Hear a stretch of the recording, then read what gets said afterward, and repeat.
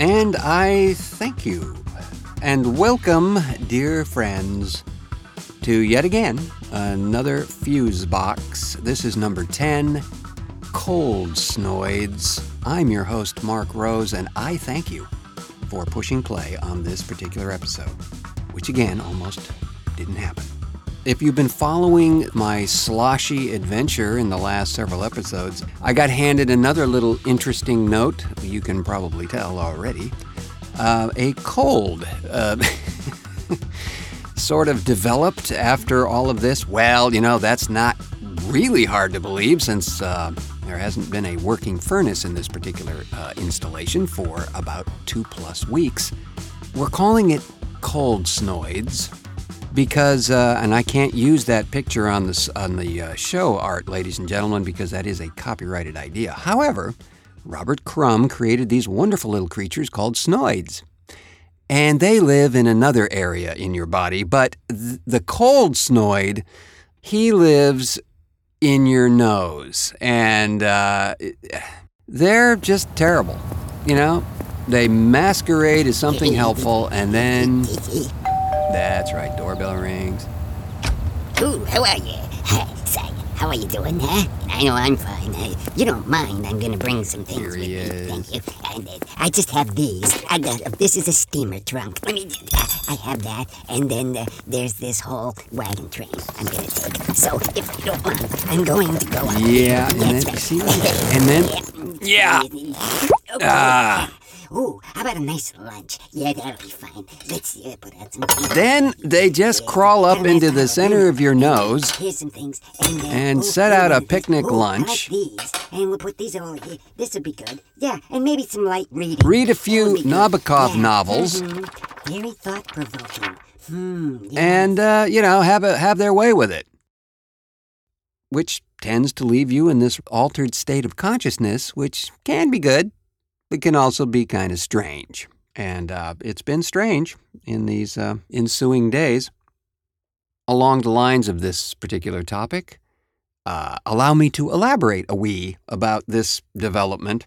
The house I'm in, I actually have been renting for 9 years, and it's a perfect dwelling for what I do, and very comfortable and extremely accessible to most Portland area folk, should they need to be in here to do something.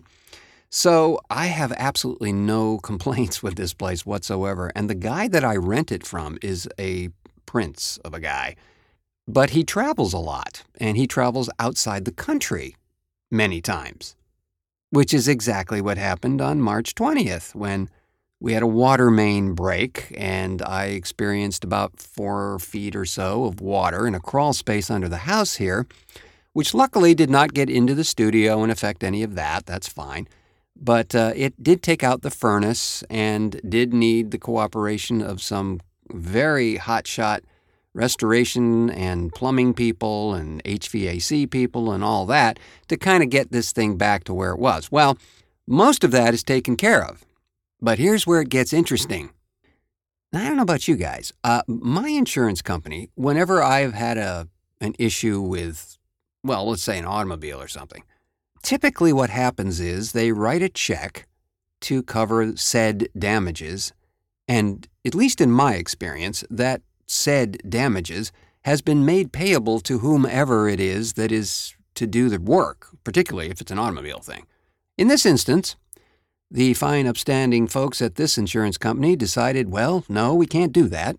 We're going to make it payable to the insured, and in that case, well, that was the guy that owns this place.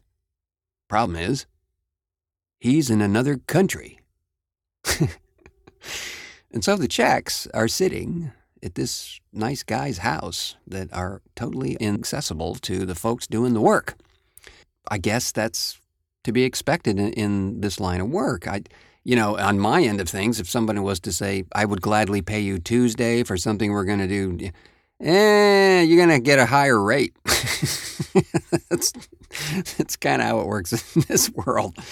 But in this instance, we had a furnace that was taken out by all this water. And so, like I said, that we haven't had heat in this place for a couple of weeks. And so that means multiple space heaters and all that good stuff. And some very angry Japanese pocket squirrels.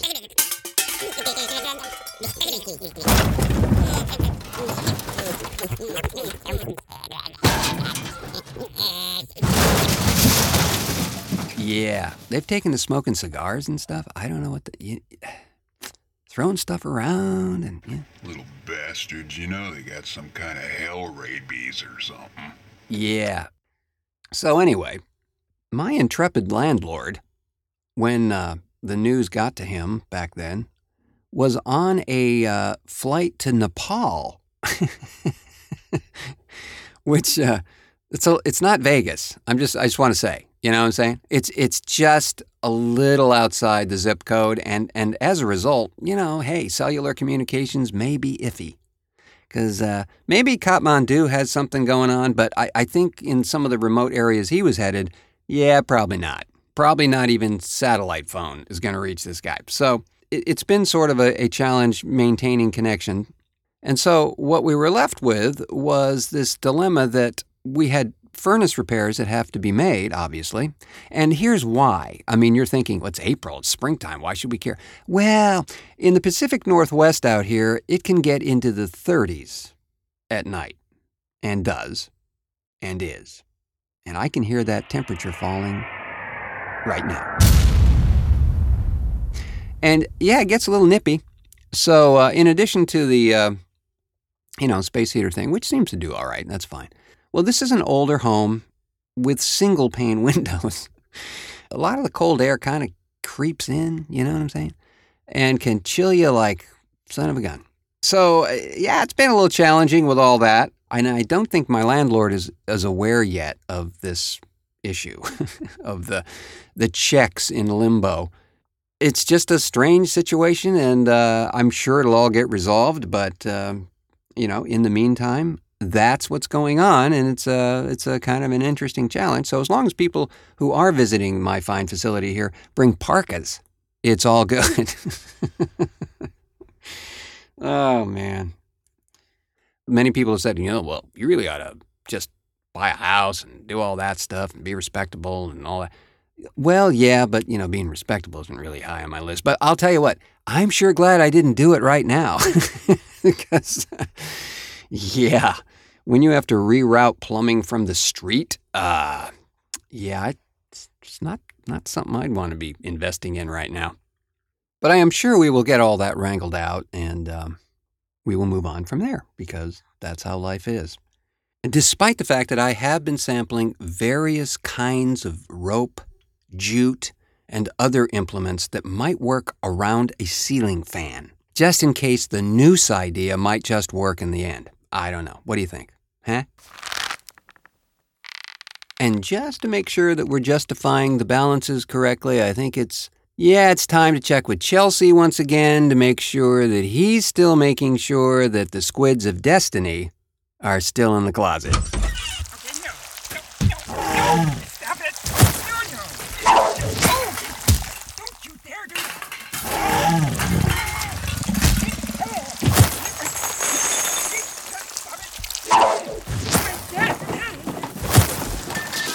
Yeah, that doesn't sound good to me. But anyway. Oh, I just wanted to say that I thought that the Overnightscape Central program from what might be a couple of weeks ago now on schlock was an absolute delight to do, and I think that perhaps this would be a good thing to put in the craw of the Anunnaki. I think maybe a show with Doc Sleaze, Frank, Mike Booty, PQ, and maybe me and whoever else wants to join in on things related to schlock film would be a very fun moment. We all obviously have spent a curious amount of time in that genre, just sort of soaking it all up, and I think that would be a fun show, and, I'm just saying.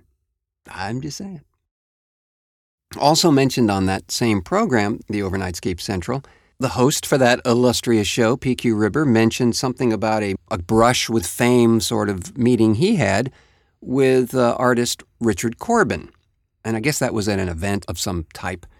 My intro to Mr. Corbin who went on to do a lot of overground sort of comics and, worked with Warren Publications, as PQ talked about for many years. My introduction to him was through the pages of underground comics such as Anomaly and Fever Dream and Death Rattle and Dan and all those things. And he's quite an artist. He was one of the purveyors of airbrush art as it applied to the comic form pretty early on. He was quite gifted in that department. But what I was reminded of was his voluminous apologies in most of the magazines that he published under Fantagore Press, where he was either apologizing for deadlines or, more specifically, he was apologizing for, the colors didn't really come out the way I wanted, and, we had to hang the printer. I'm sorry. I thought you said charge the colors. I'm charging the colors. What colors? Yeah, just like that. Wait, your colors. Oh, they put him in the press. Oh, ooh. Oh, okay. Well, anyway, he was apologizing all the time about, unfortunate color reproductions and stuff like that. And, to me, I'm looking at this going, wow, that's pretty intense. That's wonderful work and bravo and all that. But it just goes to show you again, someone, as we all are in some way, attached to whatever we do intimately, and we don't have the eye of the audience, who is really just kind of sucking that in as an experience, Unless you're a critic. Well, that's a different thing. But this also kind of triggered another memory of a book I bought in the 1970s about the art of Little Nemo in Slumberland. And this was a series of funnies, if you will, that were published in the early 1900s by Winsor McCay, who was an amazing draftsman. If you've ever seen any of these, you know what I'm talking about. But the publisher who put this out in the 1970s, this is the first really full volume edition of this to come out back then. And it was published in Italy. And they, too, were apologizing for the fact that they couldn't really capture the color on the original artwork, which is, amazing to me. I'm sure now it would be no problem. But, back in the day, they were challenged. And yet, it's just fabulous to look at. But not having the context of what they were actually working with, you wouldn't really know.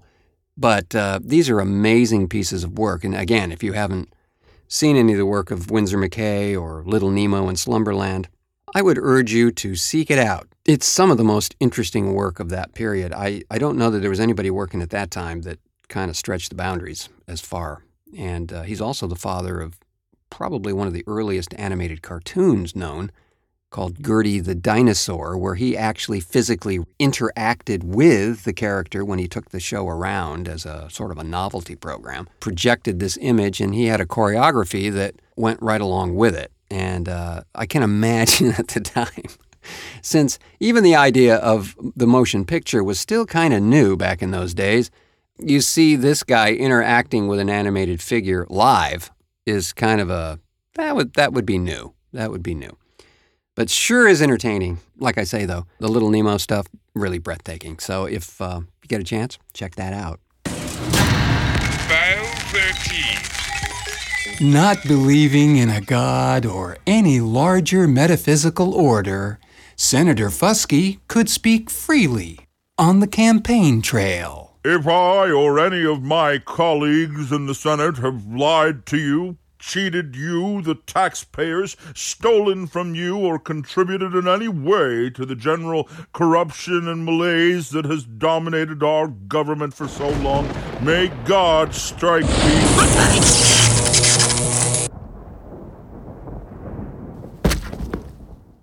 And one last thing, one little commentary about past shows and so forth. Nate from Wisconsin, who chimed in on the, I guess it was also on this Schlock show, was talking about a band that was mentioned in the previous Overnightscape edition centering around jazz. And he happened to mention a group that he wasn't sure whether or not they were considered schlock or not, but, they may have delved into the cheese a little bit. Well, I got to tell you, those who listened to my segment on there, I included Weather Report in my jazz overview there. And the segment that I was alluding to was a much earlier album than some of the stuff that people are most familiar with. I don't think that we could call Weather Report schlock. I think what we might say is that they definitely, as a result of becoming sort of accessible to a really large audience once Jaco Pastorius joined the herd there, and they entered a very, very different period. But they always remained grounded to their particular harmonic framework and their overall idea. It got a little poppy at times, but I really do think that it was intended to do that, because if you look at albums that followed that period, they go right back. So it was one of those issues where if you were part of that time, you could see what they were drawing on, and it was fueling this expression, and they were good at sort of following that. I really do think that those guys have gone on to do remarkable work since, particularly Joe Zawinul, who just passed away not too many years ago, but prior to that, had created the Zawinul Syndicate, which opened up this whole world music thing to a level that has never been explored quite the same way. So if you're interested in Weather Report and anything they might be contributing to this experience of music, I would definitely seek that out, Zawinul Syndicate. There really isn't a bad album in there. One of the last albums that he did was called Brown Street, where he was able to unite with the incredible German big band WDF and do this record recorded at his club in Austria. And it's live, and it's, I don't know how many pieces. The WDF is a big band, so I'm not sure exactly how many pieces there are there, but it's a big, big band. And they take some classic Weather Report pieces, some Zawinul originals and so forth, and just have their way with them. It's an amazing double CD set as well. But meanwhile at the Sunnydale Nursing Home.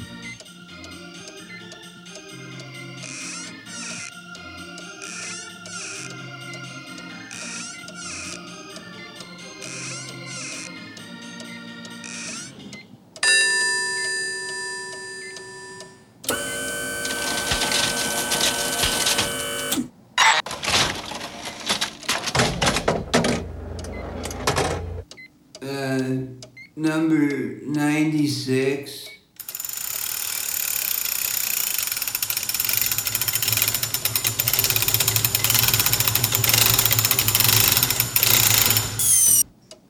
What are those? Well, those don't...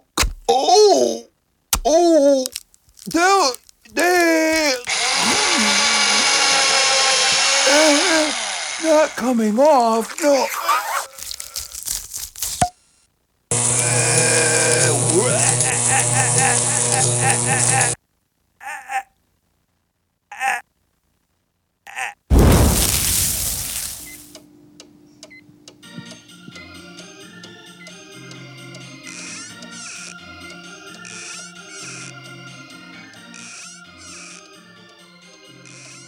So a friend of mine posted on his Facebook page this rather curious, what appeared to be a pseudo-documentary about some very extraordinary amusement park rides, to the point where you were questioning, is this real or is this some kind of a joke or what? They were really, really crazy rides and very, very well integrated into the backgrounds. So you kind of get the idea that what we're seeing is a CGI of some kind, but the way it was done and the intention of those who produced this was such that I was really curious about it, so I started doing a little research on it and came across this entire 6-minute mockumentary called the Centrifuge Brain Research Project. And the folks responsible for this are no one I'd ever heard of, and it looks like it might have been an international thing. The names are quite unique. And I have a link here in the show notes to it so you can see it for yourself. But the thing that struck me about it was some of these rides and the way they had placed them were right out of your dreams. They were the kind of thing that inspires terror and wonder at the same time. Not just, oh, isn't that horrifying? This is the kind of thing where you get that sense in the pit of your gut that, first of all, it somehow feels really familiar, but at the same time, it's kind of terrifying. And it's in the dream state, we will experience this from time to time, even with ordinary things occasionally. You're opening this sock drawer, and there's this, well of terror that happens for some reason. But this thing was very unusual. Maybe it was the shapes and colors and how it was photographed, but there's a segment with a roller coaster ride that is truly awe-inspiring and at the same time kind of digs down deep into that dream state experience. And, I'm sure everyone will have different reactions to it, but these were really well rendered, and they were placed within the actual setting in such a way that it's really clever, the lighting and everything. Yeah, and it's impossible. I mean, if there really were rides like this, no one would have survived. But it's a very fun thing to watch and very smart. I urge you to check that out. It's, like I say, it's in the show notes, and it will not be a waste of 6 minutes. I promise you.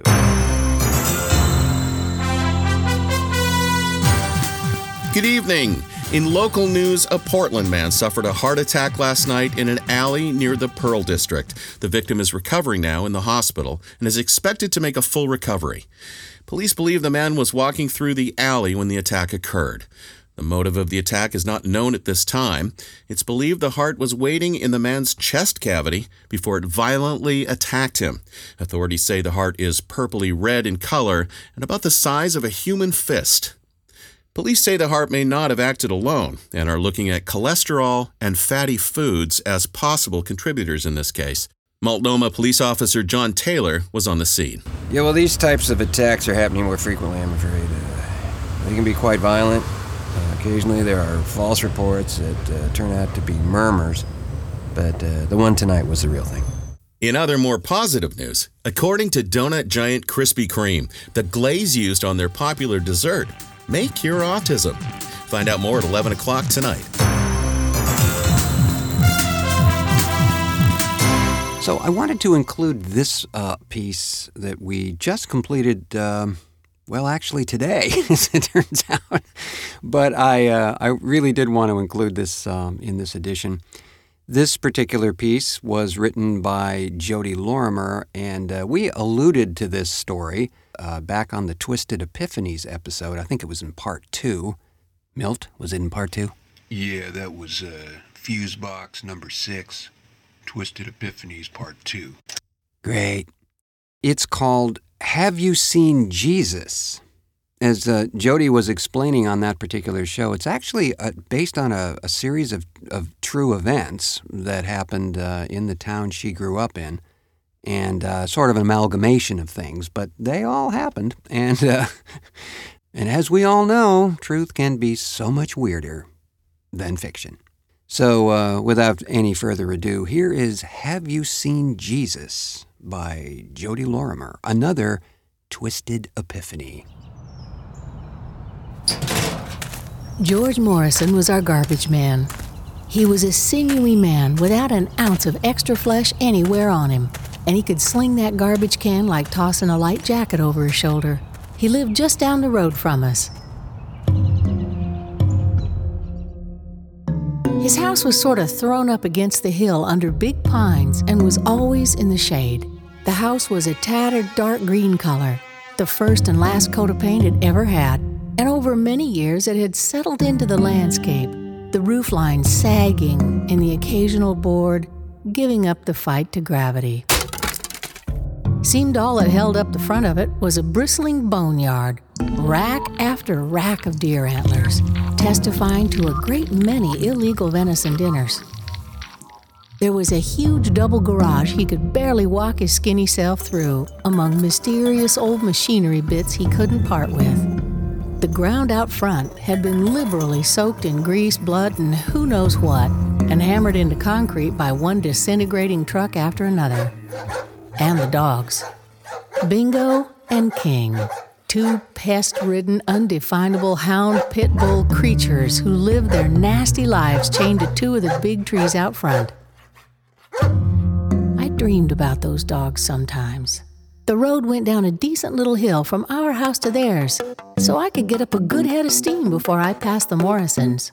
I'd fly as fast as I could past there, because me on my bike was one of the most entertaining things to happen to those miserable creatures all day. Lunging at me, they'd jerk against their chains, howling, wailing, gnashing their filthy teeth, wanting only to sink them just once, please, just once into my tender neck. My heart racking in my chest, chilling the blood in my veins. Despite the July heat, I spun past, my feet a blur on the pedals, out of the shade and into the sunlight. Intact and alive. My brother Doug was going down to mess around with George's son, Gil. Gilbert was just born at the wrong time. He belonged heart and soul to another time, one of Indians and flintlocks and powder horns. But he also would come see my brothers and bring all his Elvis 45s. The most dangerous man of his time. I was never invited in, but I'd sit outside, enraptured by that voice long before I knew sex existed. It was the 4th of July, and although the last thing he was interested in doing was spending time with his baby sister, I tagged along to the Morrisons, because Gil's cousin Danny was going to be there, and he was in my class.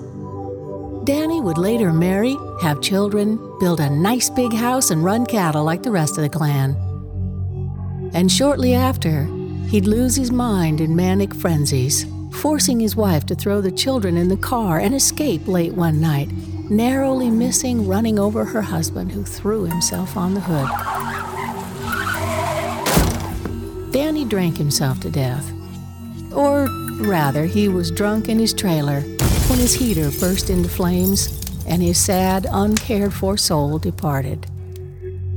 But for now, as a child, he was a handsome, decent kid, and I liked him a lot. And it was 4th of July at the Morrisons, and all that misery hadn't happened yet. There was a weaselly pack of feral Morrison cousins in from Reno who arrived with boxes of illegal fireworks that'd blow your fingers off if you weren't careful. Gil's mom, Babe, was a skinny, hard-faced woman who perpetually had her whole head set with flat, tiny pin curls crisscrossed with bobby pins. She spent that day trying in vain to wrangle the boys so they didn't set fire to anything, setting up buckets of water just in case. So, it was a party, and George got dinner. He tugged a dim-witted cow into the field, and with the same easy motion of tossing that garbage can around, he pulled a handgun from the back of his belt, set it in the white curls above those stupid eyes, and blew the cow's forehead off. Then the men proceeded to pass the whiskey and dress the meat. Bingo and King were translated to doggy heaven when Danny delivered a bloody pile of fuming entrails to the edge of their chain perimeter. George's mother was about 135. Grandma Brown lived in a squalorous little hut at the edge of the pines. About 4 feet tall and bent in half, she was near to fossilized. She swore at everybody and everything, but especially the damn dogs. She kept yelling at George, carving away at the cow, "Save me the brains! Save me the brains!" Of course, she'd have to find the bullet in there before cooking them up. The Reno cousins were off blowing things sky high. The women had taken an armload or two of the cow to put on the fire, and the men seriously settled into the whiskey, cigarettes, and off-colored stories about faraway, exotic Reno. George was going to wash up, and he asked us kids if we wanted a soda. So we followed him along the electric fence back to the house. Doug and Gil in front, and Danny and I tagging along behind. George turned to Doug and put on a purposeful face. He took a long draw on his cigarette, clenched it in his teeth in a kind of a grin, and squinted one eye while the smoke curled up around the angles of his face. He laid a bloody hand on Doug's shoulder and said, "Have you seen Jesus?" If this man had seen Jesus, it must have been while he was harrowing hell and George was along for the ride. Taken a little aback, not the least by the reeking hand on his shoulder, Doug muttered no, he hadn't. George casually smiled, kept that hand on his shoulder, and grabbed the electric fence with the other one as a bolt of electricity shot through Doug. And George laughed fit to die.